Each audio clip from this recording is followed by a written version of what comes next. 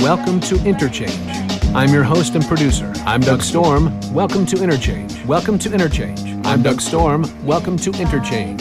Our show is Matilda and the Wobblies, Censorship and Sensibility. Tonight's show features a discussion about Margaret Atwood's 1987 dystopian novel, The Handmaid's Tale. Today's show is Honey from a Weed, about the life and work of visionary food writer Patience Gray. Censorship and Sensibility features local author and film scholar Joan Hawkins, in conversation with writer Laurie Stone, with Robin Henderson on her grandmother, the wobbly organizer Matilda Rabinowitz. This is Doug Storm on Interchange. We begin with a controversy by challenging ideas and arguing with those close to her. How it feels to be free. Coming up next on your community radio station, WFHB. Come on, turn around and take a look at the crowd and say it's okay. This is Interchange on WFHB. Smart, funny, well-spoken, and complex. Prickly, too, the provocations of an opinionated persona. We get personal. What did it mean to wear no ring in 1918? Here's a response to those who might object to the assertion that the catastrophe of The Handmaid's Tale cannot happen here. It already has. And of course, the discussion is timely and relevant in light of the seemingly eternal recurrence of impulses in the human, especially when those impulses are useful to men in power, and what lessons we can take from her great book. Back with more patriarchal, theocratic music when Interchange returns on WFHB. This is Doug Storm on Interchange. You're listening to Interchange on WFHB. She should have the first word.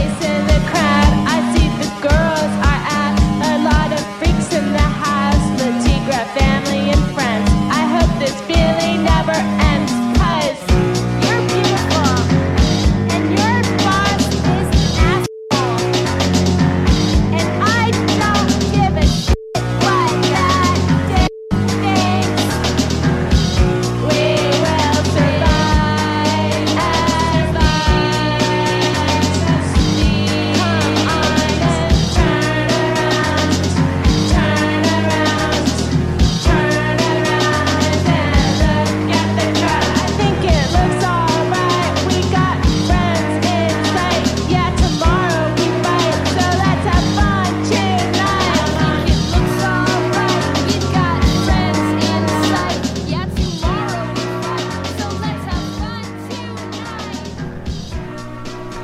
I think after that wonderful Rob Schoon-produced montage intro, you know who I am, but I'll say it anyway. I'm Doug Storm. Welcome to Interchange. We're live in the studio where we have Tomorrow in sight, and we'll have fun tonight, right, Jen? Absolutely. I say we because, as you now know, Jen Brooks, a one-time Interchange studio engineer, is in the studio with us, and she's going to help us tonight with all sorts of things, but basically pitching for Interchange and your support for us. That's right. I'm so pleased to be here. I'm so pleased to be a part of WFHB, both as a listener supporter, and volunteer. So super stoked. As we all are. And as a fund drive warm-up, go to your phone, please. Call us with a donation, 812-323-1200, or to your computer, wfhb.org.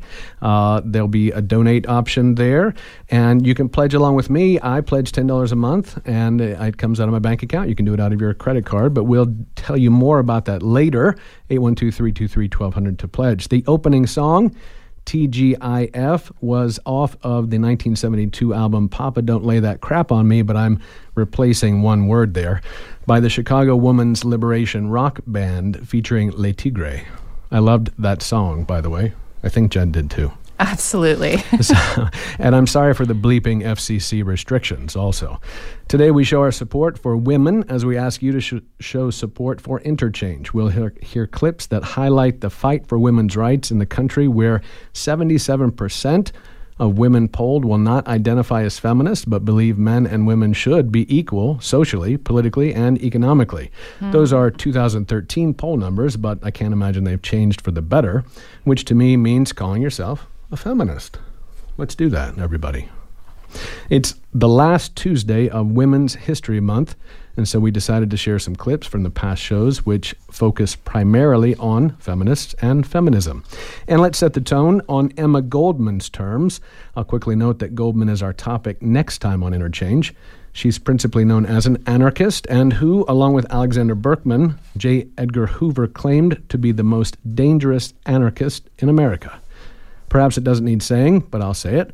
She was also a feminist. And as Lynn Farrow has said, feminism practices what anarchism preaches. This is from the 1910 essay, The Tragedy of Woman's Emancipation. Quote, "The general social antagonism which has taken hold of our entire public life today, brought about through the force of opposing and contradictory interests, will crumble to pieces when the reorganization of our social life based upon the principles of economic justice shall have become a reality. Peace or harmony between the sexes and individuals does not necessarily depend on a superficial equalization of human beings, nor does it call for the elimination of individual traits and peculiarities. The problem that confronts us today, and which the nearest future is to solve, is how to be oneself and yet in oneness with others, to feel deeply with all human beings and still retain one's own characteristic qualities. This seems to me to be the basis upon which the mass and the individual, the true democrat and the true individuality, man and woman, can meet without antagonism and opposition." Unquote. Thank you, Emma Goldman. Tell it, Emma. Of course, this USA continues to be rife with social antagonism. The clips we'll play today show the ways women have fought to expose the structural nature of that antagonism in an oppressive male supremacy. So, as we started in 1910, let's stay in the first half of the 20th century. We'll turn to 1941 in a conversation that didn't happen in 1941, Jen. Good. Thank you for clarifying. Yeah, this is more recent than that. A conversation with Jill Lepore about suffrage and polyamory in her book, The Secret History of Wonder Woman. But I stumbled into an archival discovery about Wonder Woman while working on other projects, and it was quite an important archival discovery and cast a lot of light on a little-known element of American political history. And I ended up writing the book because I felt I was so excited at the idea that into a book called The Secret History of Wonder Woman, that really does explain the origins of Wonder Woman as a character and a lot about the history of comics, I would smuggle in an entire account of the history of the women's rights movement in the first half of the 20th century, which is very poorly known in the general public. It's not taught in schools. I mean, often when I give a lecture about Wonder Woman in public, I ask people in the room, in a lecture, close your eyes. And when I'm going to say, the civil rights movement, what do you picture? And people raise their hands, and everybody has a photograph, or they have moving footage. They have like a long shot of the mall in 1963 in Martin Luther King. They have Selma, people, sort of street view. They can picture a bus boycott. They can picture George Wallace talking before microphones, and there's a whole kind of Pinterest gallery. It's documented, and it's taught, and we really do. We kind of have that available. And I say, okay, the suffrage movement. People still have their eyes closed, and people can't think of anything. There really just isn't, and it's not that it was less photographed. Photography was available then. There's also silent film footage from that era, certainly from the latter end of the suffrage campaign.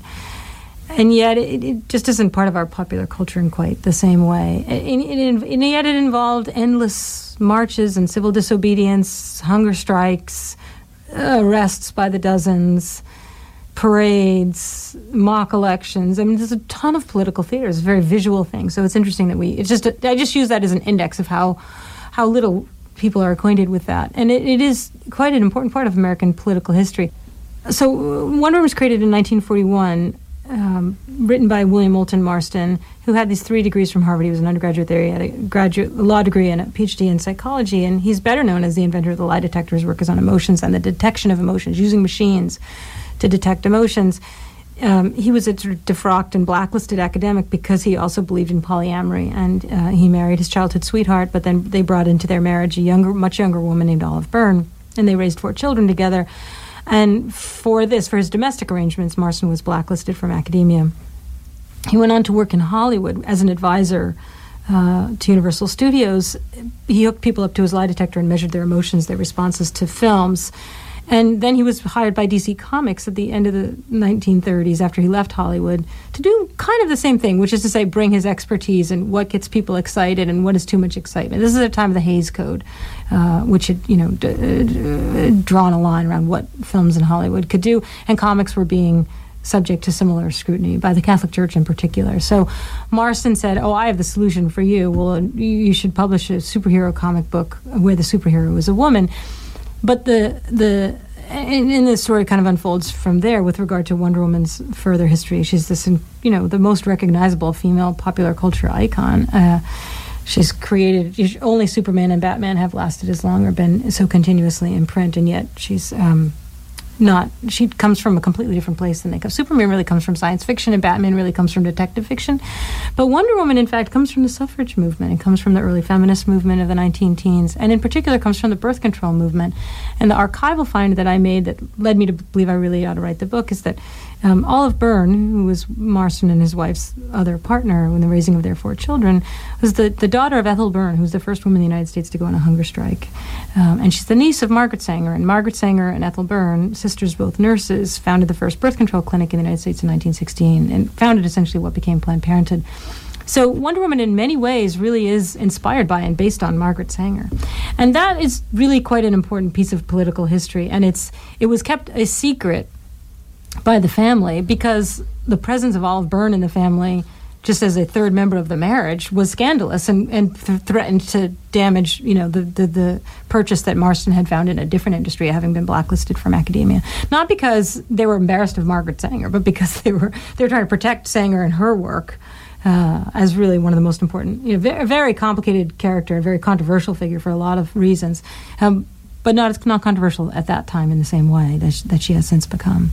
So, the trope of a book calling a book The Secret History of is a tired and hackneyed thing. I was actually more or less having fun with it. It's like, this is a secret. No one knew that.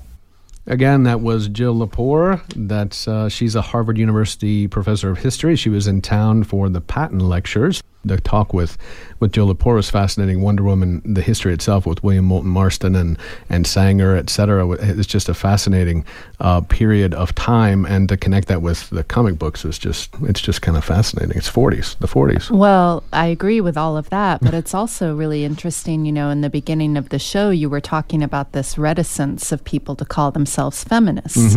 Although in reality, they may support the values, the policies that are represented by feminism. So how does that happen? Well, one of the ways that happens is through the construction of history.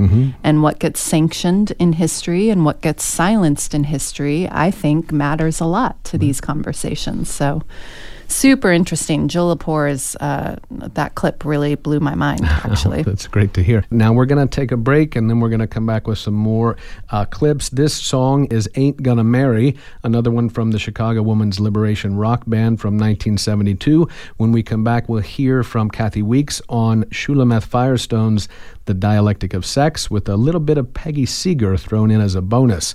Stay with us on Interchange.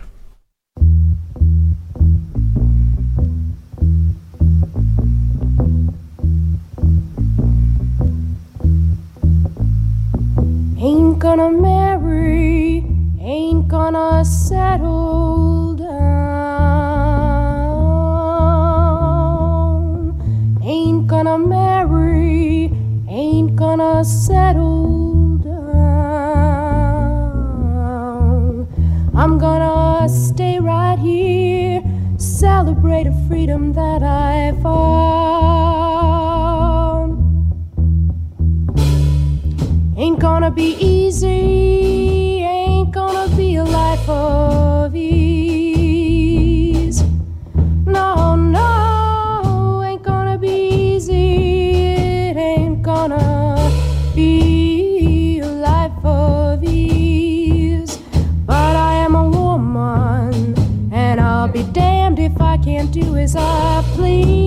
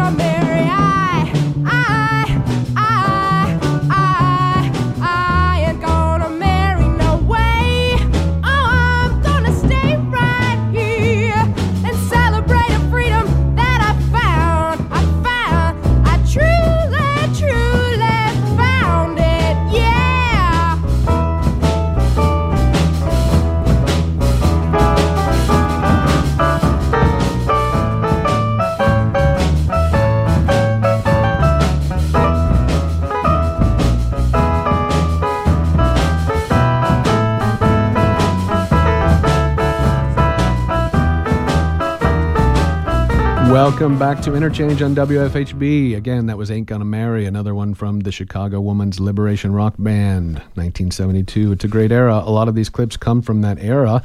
Again, this is Interchange on WFHB. We're highlighting shows about feminism and key feminist writers. We're calling it Supporting Women, and we're asking you to support Interchange during this, our Spring Fund Drive show. Joining me in the studio is Jen Brooks. Good evening. Good evening. It's good to have you here, Jen.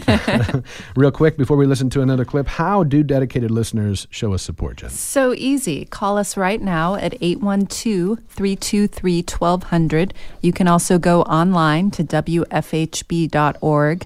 Very appreciative of your support. It's absolutely essential to funding the station. So I'm going to stop blabbing now, except to remind you once again, 812-323-1200. That is easy. Thank you, Jen. And I do want to shout out to Limestone Post, who is a day sponsor today. Limestone Post, an independent magazine committed to providing a space for informative, inclusive, and in-depth stories about Bloomington and the surrounding areas. Thank you, Limestone Post, for your support of WFHB Community Radio. So we're going to take a quick jump into another clip. This is Kathy Weeks on what she calls the best of second-wave feminist Shulamith Firestone's thinking, the abolition of gender. This clip opens with a quote from Firestone's The Dialectic of Sex, and we get a taste of the great Peggy Seeger also. Here's Firestone on the impetus for the masculine technological mode of thought. Quote, "But man was not only able to project the conceivable into fantasy, he also learned to impose it on reality.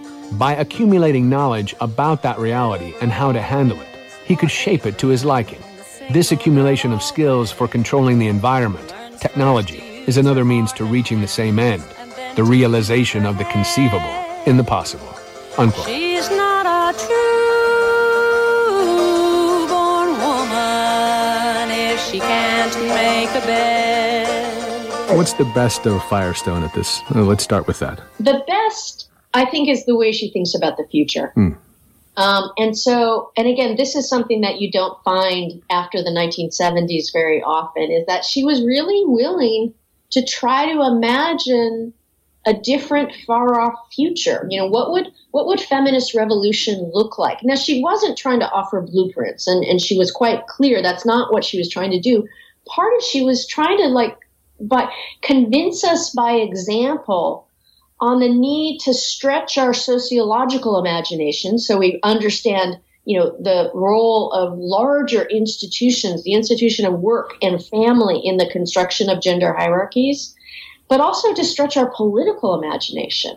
We really have to sort of imagine, what's possible, not tomorrow or the next day, but what might be possible, a long time in the future, and what it would mean to build a set of political desires and political organizations that might be able to deliver eventually, in the far off future, a very different kind of world. So I really love the fact that she was even willing to speculate about utopian futures.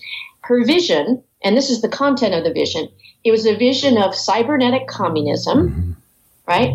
And a key component of it, and this is actually sort of a path to bring us from the present to a future of cybernetic communism, was a proposal for a guaranteed basic income, right? That would sort of separate work from income, right? In a period where there weren't going to be enough jobs to go around because of technological developments, she was trying to imagine how we could fundamentally reorganize work and the allocation of income that would be adequate to a highly technologically based economy in the future. Now, at the time, in 1970, this was seen as crazy.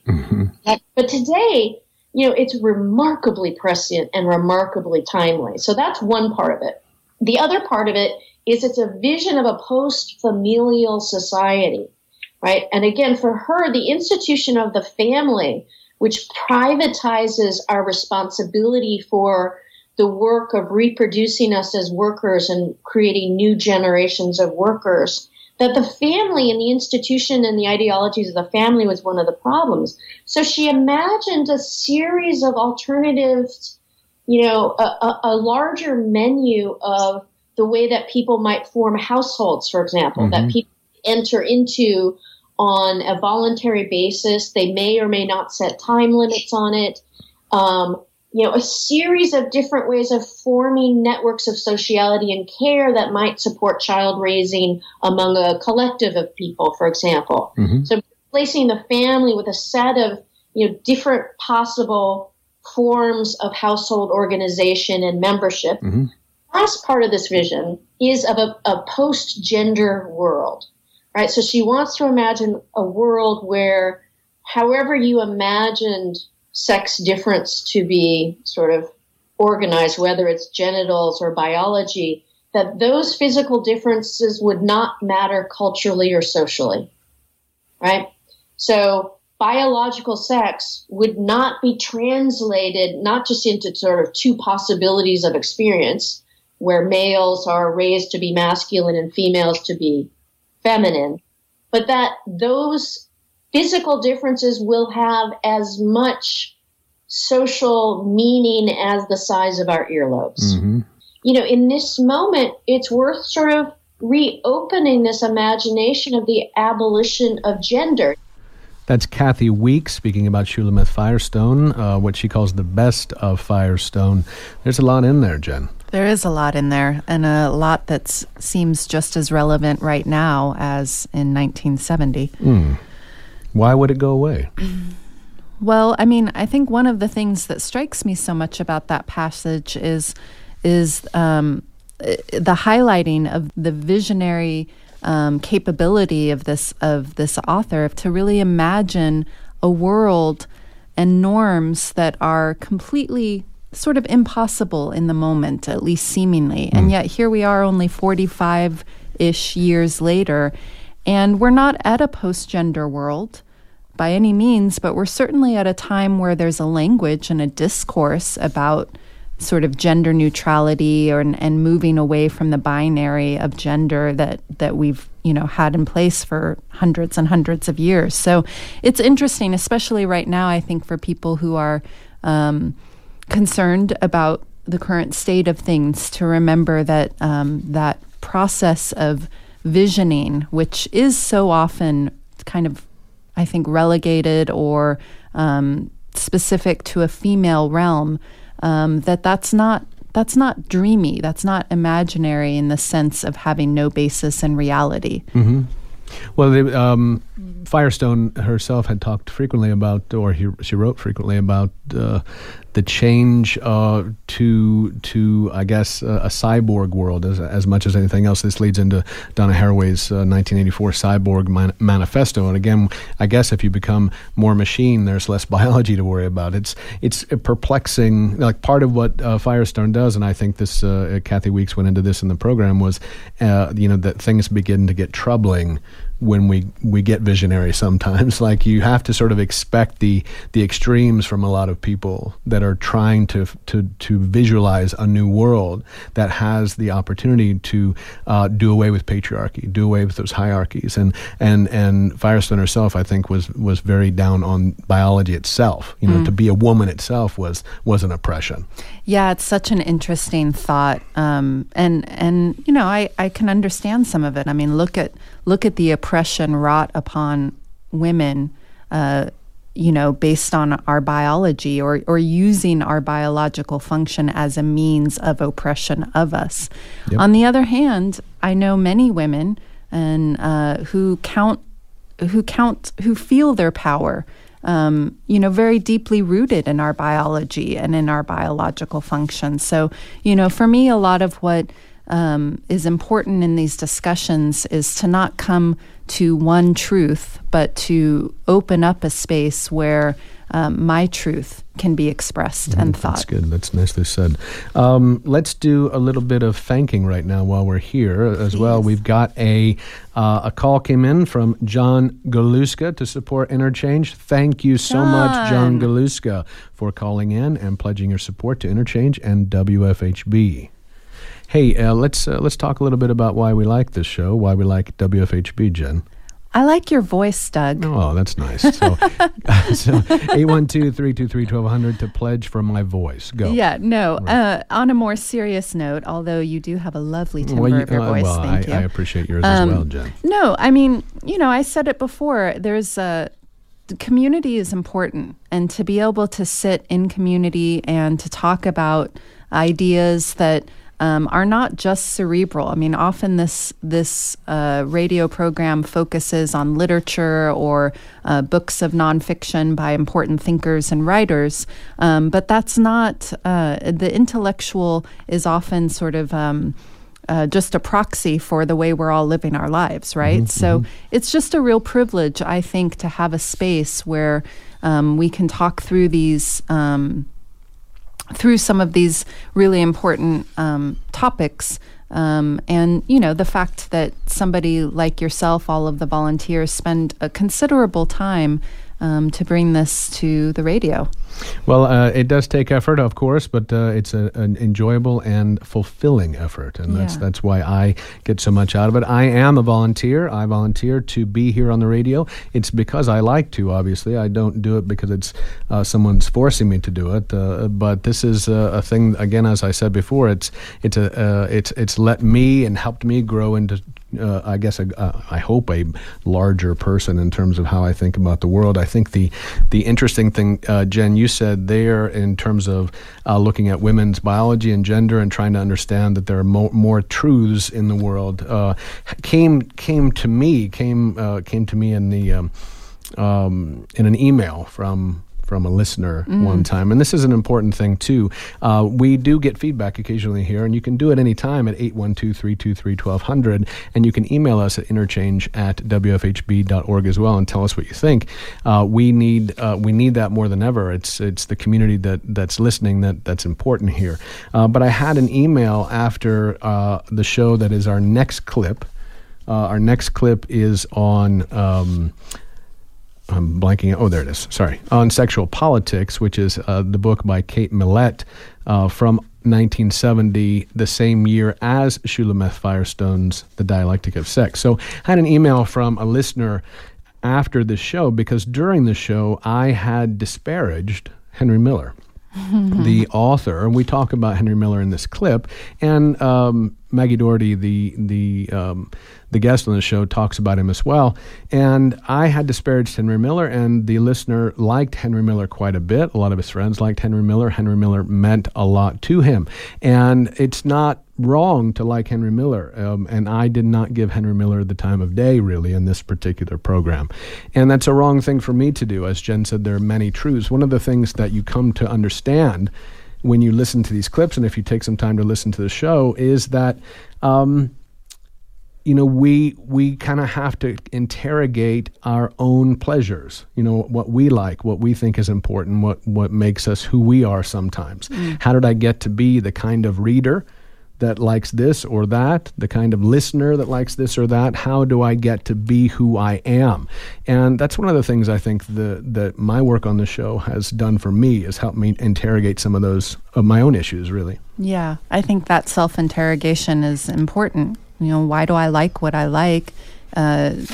If I can interrogate and understand better the reasons behind that, it opens up a world of possibilities for me, understanding why somebody else might like something different than I do. I will say I do think Henry Miller's probably had his day in the sun and has had plenty of praise, and it would be fine if we wanted to chat about Anais Nin or several other women in Henry Miller's lives who probably haven't gotten quite as much press. Maybe not, but those days pass by too, right?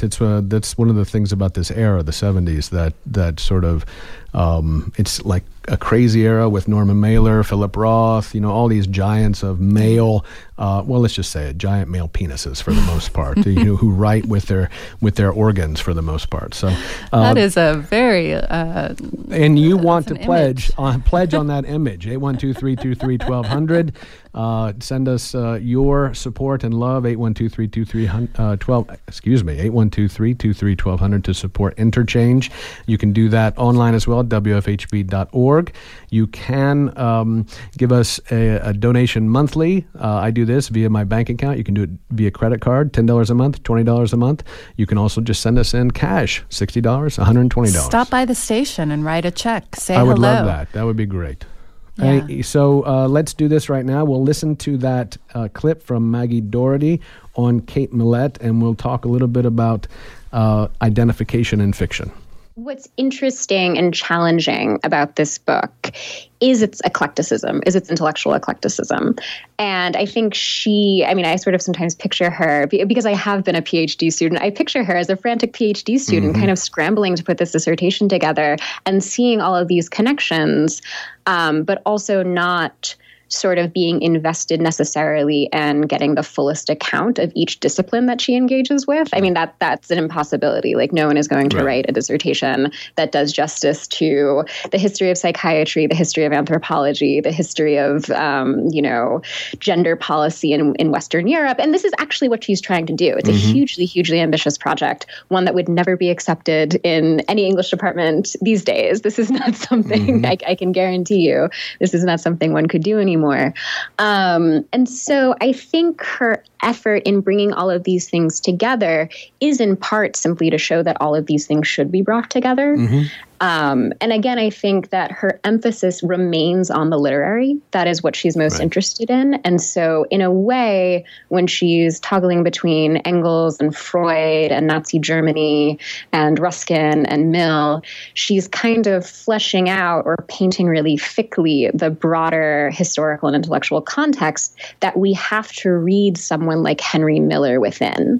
That it doesn't work just to read Henry Miller in isolation and think that was entertaining or that was interesting or that was titillating. We have to consider that his book is coming at the end of a long history of sex-based oppression. We have to consider the way his book might intersect with other theories of gender and sexuality that are oppressive.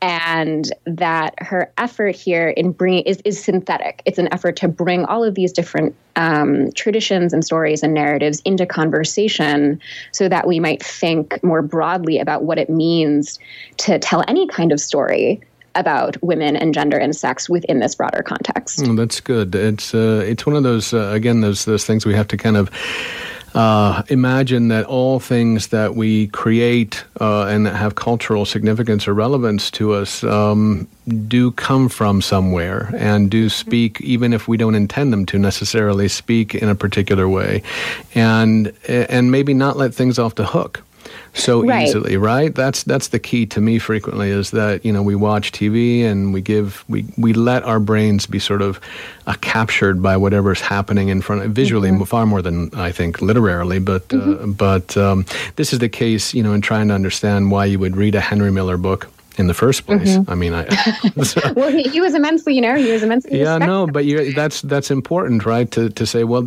you're not reading Henry Miller in the 60s. I'm reading it now and thinking, oh my God, are you kidding me? Although there are many women I know who love Henry Miller, and I will say that there are moments where I have enjoyed Norman Mailer, Philip Roth, and I think sort of buried. And this is not an argument that Millett makes explicitly, but I think is implicit in her critique, is a question about identification when you're reading. And is a question about who you are supposed to identify with and who, when we teach literature, we expect our students to identify with. And I think this is language we use more now because we are in a time where identity is talked about a lot. But I think that her sort of question as she puts authors like Miller under the microscope is to say, let's look at this assuming that we are a reader who does not identify with the male protagonist. Let us assume that we see ourselves in the receptacle for the male protagonist, the literal receptacle for the male protagonist's adventures. And then how does this look to us?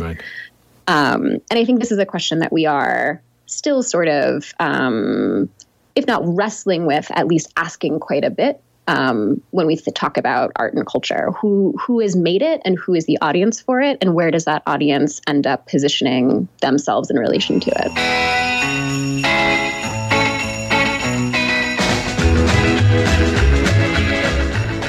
Again, that was Maggie Doherty on Kate Millett and her great book, Sexual Politics, from the 1970s. The literal receptacle for the male protagonist's adventures.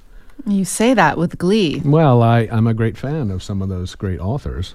So how do you make meaning of that quote? It's a rough one, right? So as a reader, I have to try to identify with the non-quote-unquote protagonist, right? The protagonist of a Norman Mailer book is a Norman Mailer stand-in, right? So it's hard to identify with what is being used in the book.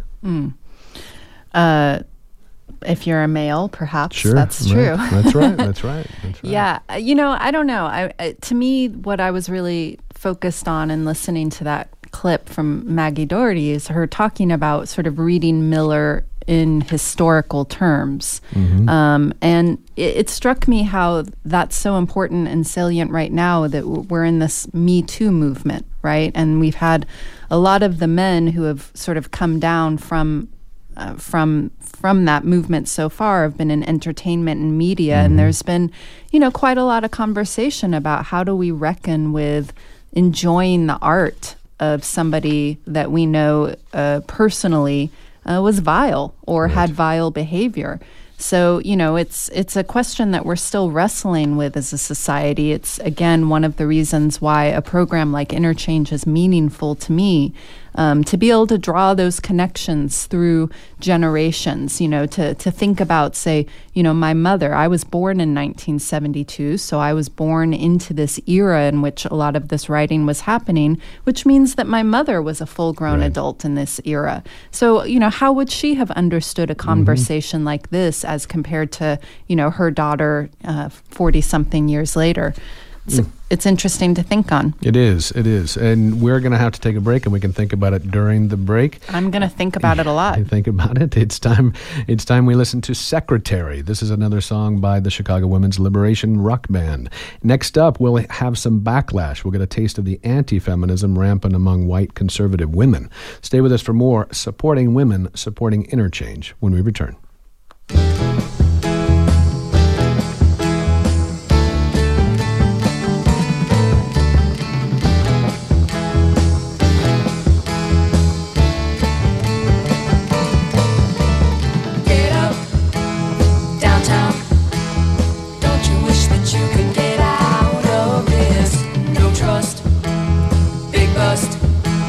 Doesn't all those mumbles ever bother you? Men's eyes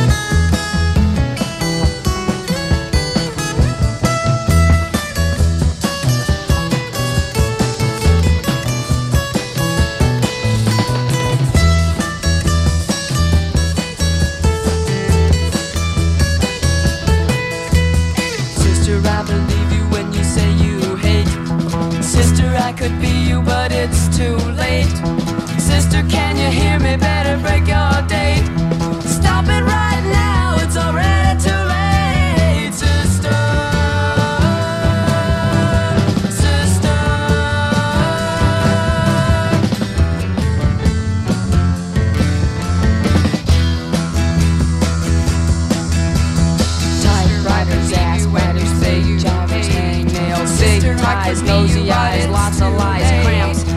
You're taking headache and break your bacon brain shaking. Welcome back to Interchange. I'm Doug Storm. Our show is Supporting Women, and it's our fun drive show. And I'm joined by Jennifer Brooks in the studio. Hi, Jen. Hi, Doug. Hey, we'd like to thank our day sponsor today, Limestone Post, an independent magazine committed to providing a space for informative, inclusive, and in-depth stories about Bloomington and the surrounding areas. Thank you, Limestone Post, for your support of WFHB Community Radio. And I have another donation, a donor to thank, Maria McKinley. Thank you for supporting Interchange, Maria McKinley. So we're running out of time here, believe it or not. I've got 3 more clips. I don't think we can get to them, so I think I might skip one. So yeah. Jen has forced me to skip one. So we'll skip ahead to A Sleeping Beauty and Creep Shots. So we're going to skip to a clip from philosopher and novelist Kelly Oliver. She's at Vanderbilt University. She joined us to talk about her book, Hunting Girls, Sexual Violence from the Hunger Games to Campus Rape, which ought to make us make plain that there are victims here. Do we have that ready? No, we don't have it ready. There's technical difficulties. Do we have? Well, in the meantime, while they're getting that sorted, I want to remind everybody that you can call us right now at 812-323-1200. You can also donate online to WFHB.org. And a big thank you to supporting WFHB Community Radio. Community radio needs your funds. We need your money. We need your cash. We cannot do this without you. Please go to the phone, 812-323-1200, to donate to Interchange and WFHB. You can donate any amount you want. $60 is a sustaining member. $120 is a sustaining membership as well.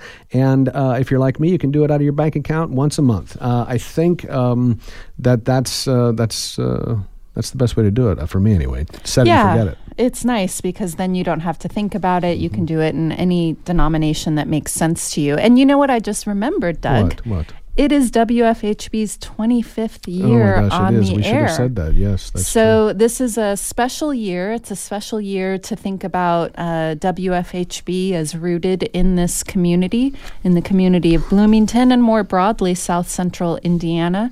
We have listeners in Ellettsville and Brown County and out in Nashville and Spencer, and so it's a really wonderful thing to be able to occupy the airwaves and to talk with our friends and neighbors. So there's so many birds. I think we might have some. I think we have a clip. So, is that the one we radio. want? Is that Sleeping Beauty? Yes. Okay. All right. So we have Sleeping Beauty now. This is again Kelly Oliver. There's so many versions of the Sleeping Beauty fairy tale going all the way back to the 14th century in different cultures. You see it coming up in Spain, in Italy, France, then taken over, eventually to what we're more familiar with, Disney in the United States. But it basically is the story of a girl who is put to sleep, originally in the original versions through some kind of drugs or magic potion, and then raped, literally raped and made pregnant, and then wakes up pregnant. And the different versions have different endings of the story, but usually she ends up with the prince who's raped her. In the more familiar Disney version, it's the true love's kiss that awakens her. Right. But that's just, again, it's non-consensual. She's unconscious. So this image that we're seeing on college campuses, especially with social media, of unconscious girls who are being sexually assaulted and raped, takes us back to these age-old fairy tales of unconscious girls being raped. And that's why when I started writing the book, became fascinated by the Vanderbilt case. I mean, it really hit home. Obviously, I'm here at Vanderbilt, so I was hearing a lot about the Vanderbilt case where a young woman of 23 was raped while she was unconscious by 3 Vanderbilt football players, and she didn't find out about the rape because she was unconscious until the police told her. And in fact, in the beginning, she didn't believe it because one of the rapists was her boyfriend at the time. And so I really just wow, trying to wrap my mind around what would it be like to find out that you had been sexually assaulted through the police telling you, or a lot of these girls now are finding out on social media. I mean, that's what happened in the case of the high school girl in Steubenville, Ohio. She sees herself on social media. The perpetrators see this as fun. They're taking pictures. Same thing happened at Vanderbilt. They're taking pictures with their cell phones. That's part of the entertainment for them, and they're sending the pictures off to their friends. And in the end, it was those pictures along with some surveillance cameras that enabled at least a conviction. The the camera serves this double function of both being part of the fun and part of the assault, and then it's something that the victims have to live with, this shadow, this evidence of their humiliation and shame and assault being shown over and over again. It just doesn't go away on social media. But on the other hand, it becomes this kind of hard evidence that shows the assault is real when, unfortunately, statistics show most of the time women are not taken seriously when they report their rapes, or not a lot of evidence. It's sort of a he said, she said. Then most of the time the perpetrator will get off, right. Won't even be prosecuted. But in these cases, they're taking pictures, and then those pictures can be used against them. That was Kelly Oliver from Vanderbilt University. Her book was Hunting Girls. That, again, is one of those things that we kind of take for granted. Sleeping Beauty myth. Drugged and raped. Yeah, it's a harrowing reveal to really think about the true narrative of that story, and then to think about the way that story then gets reproduced and sanitized, and yet there's something insidious in it still, right? So, even if you take out the idea that Sleeping Beauty is drugged and then raped, many feminist critiques of the sort of more sanitized version are also valid, of this idea that, the woman is a damsel waiting for her prince to save her. So it's we talked earlier in the show about this idea of the silences in history and the construction of history.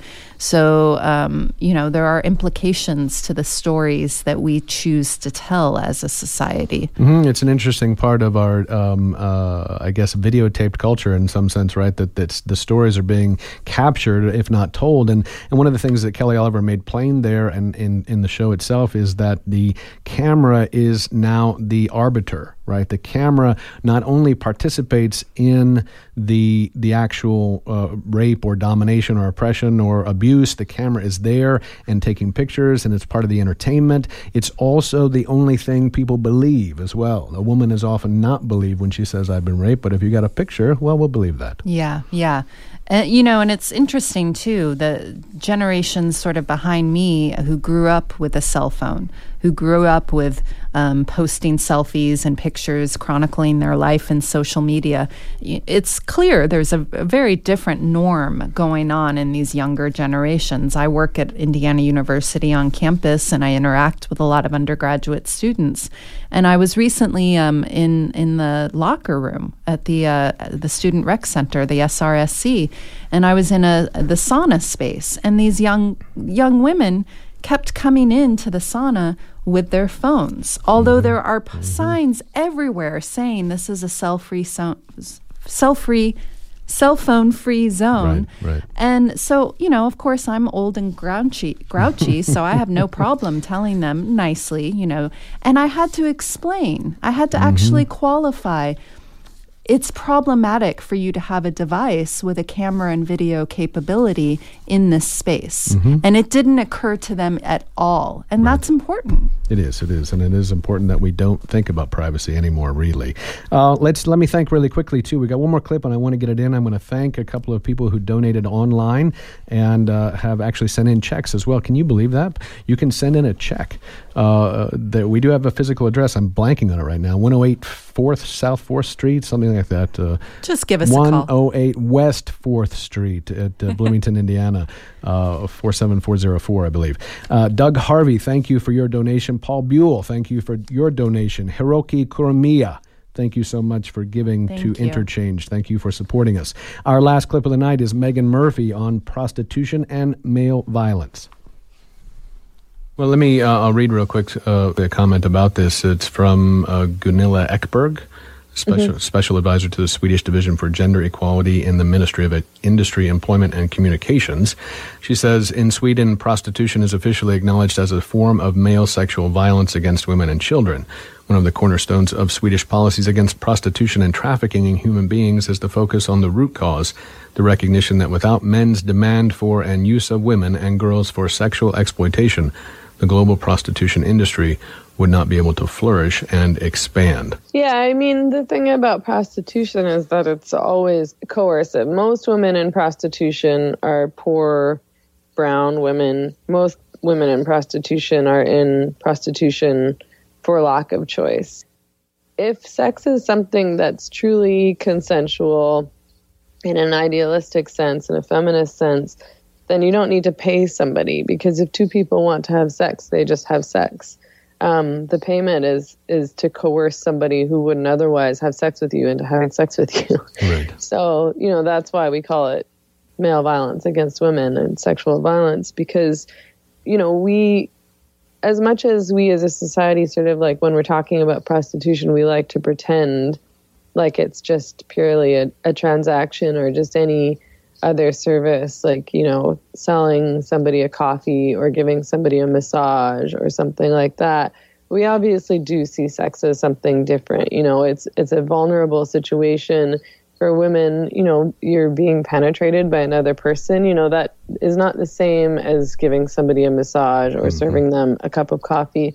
And we obviously understand sex as something different, or because if we didn't, we wouldn't see rape as something that was so serious. We understand that rape is something traumatic for people, and that it's a violation.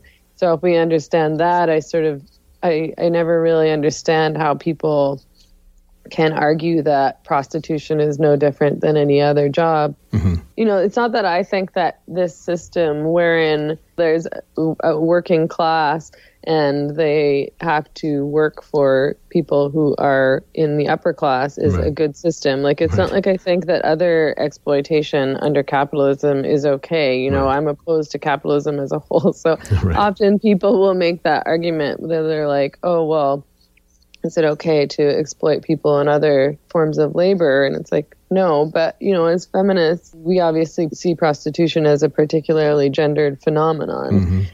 But, and, beyond that, prostitution is particularly traumatic and particularly abusive because it's because of the sex part. Right. And, women in prostitution suffer from high rates of PTSD.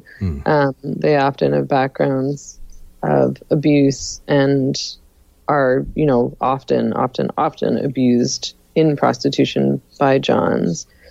And those kinds of situations aren't common in other forms of labor, despite the fact that those forms of labor might be exploitative. People aren't getting raped and sexually harassed and groped and, abused at the same rates as women in prostitution. That's Megan Murphy. She's the founder and editor of The Feminist Current. One last word on Megan on that clip, Jen? Or? Well, Megan Murphy's a fantastic thinker, and I think it's important her framing of prostitution as an act of violence, and really understanding that the commodification of a woman's body should be thought of as a different act of other forms of commodification, and that in a society where there was true equality among sexes, that would never be permissible. Well, this is going to have to do it for our Fund Drive show. We're going to close with one last song from the Chicago Women's Liberation Rock Band. This is I'm On My Way. I've got some more thank yous. These are online thank yous, or thank yous for online donations. Gail Leander Wright, an online donation. Thank you. Thank you to Dimitri Papaliers for an online donation. I had a couple of donations via Facebook. I'm forgetting what they are right now. Please don't be mad at me. I'll thank you next week, I promise.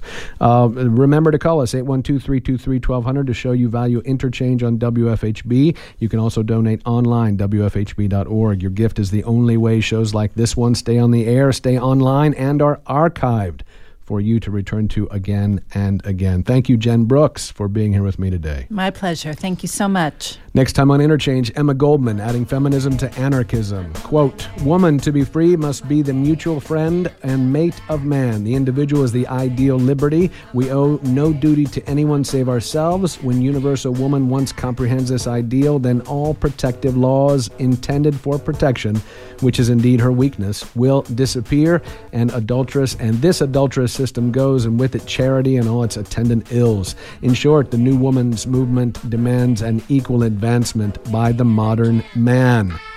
Emma Goldman, adding feminism to anarchism. Next time on Interchange, Tuesdays at 6 p.m. on WFHB. Thanks for listening. I'm Doug Storm, producer and host of Interchange. As I said, Jennifer Brooks joined me in the studio tonight as co-host. Thanks again, Jen. Rob Schoon is assistant producer and the dude who made that awesome montage opening for the show. Bryce Martin kept it all straight tonight, and Wes Martin assisted, and he keeps it straight every night as our studio engineer. Wes Martin is our executive producer, the guy that takes the heat if I upset you. Thanks, Wes. Stay tuned for the Jazz Menagerie. Show them some love. Coming up next on WFHB.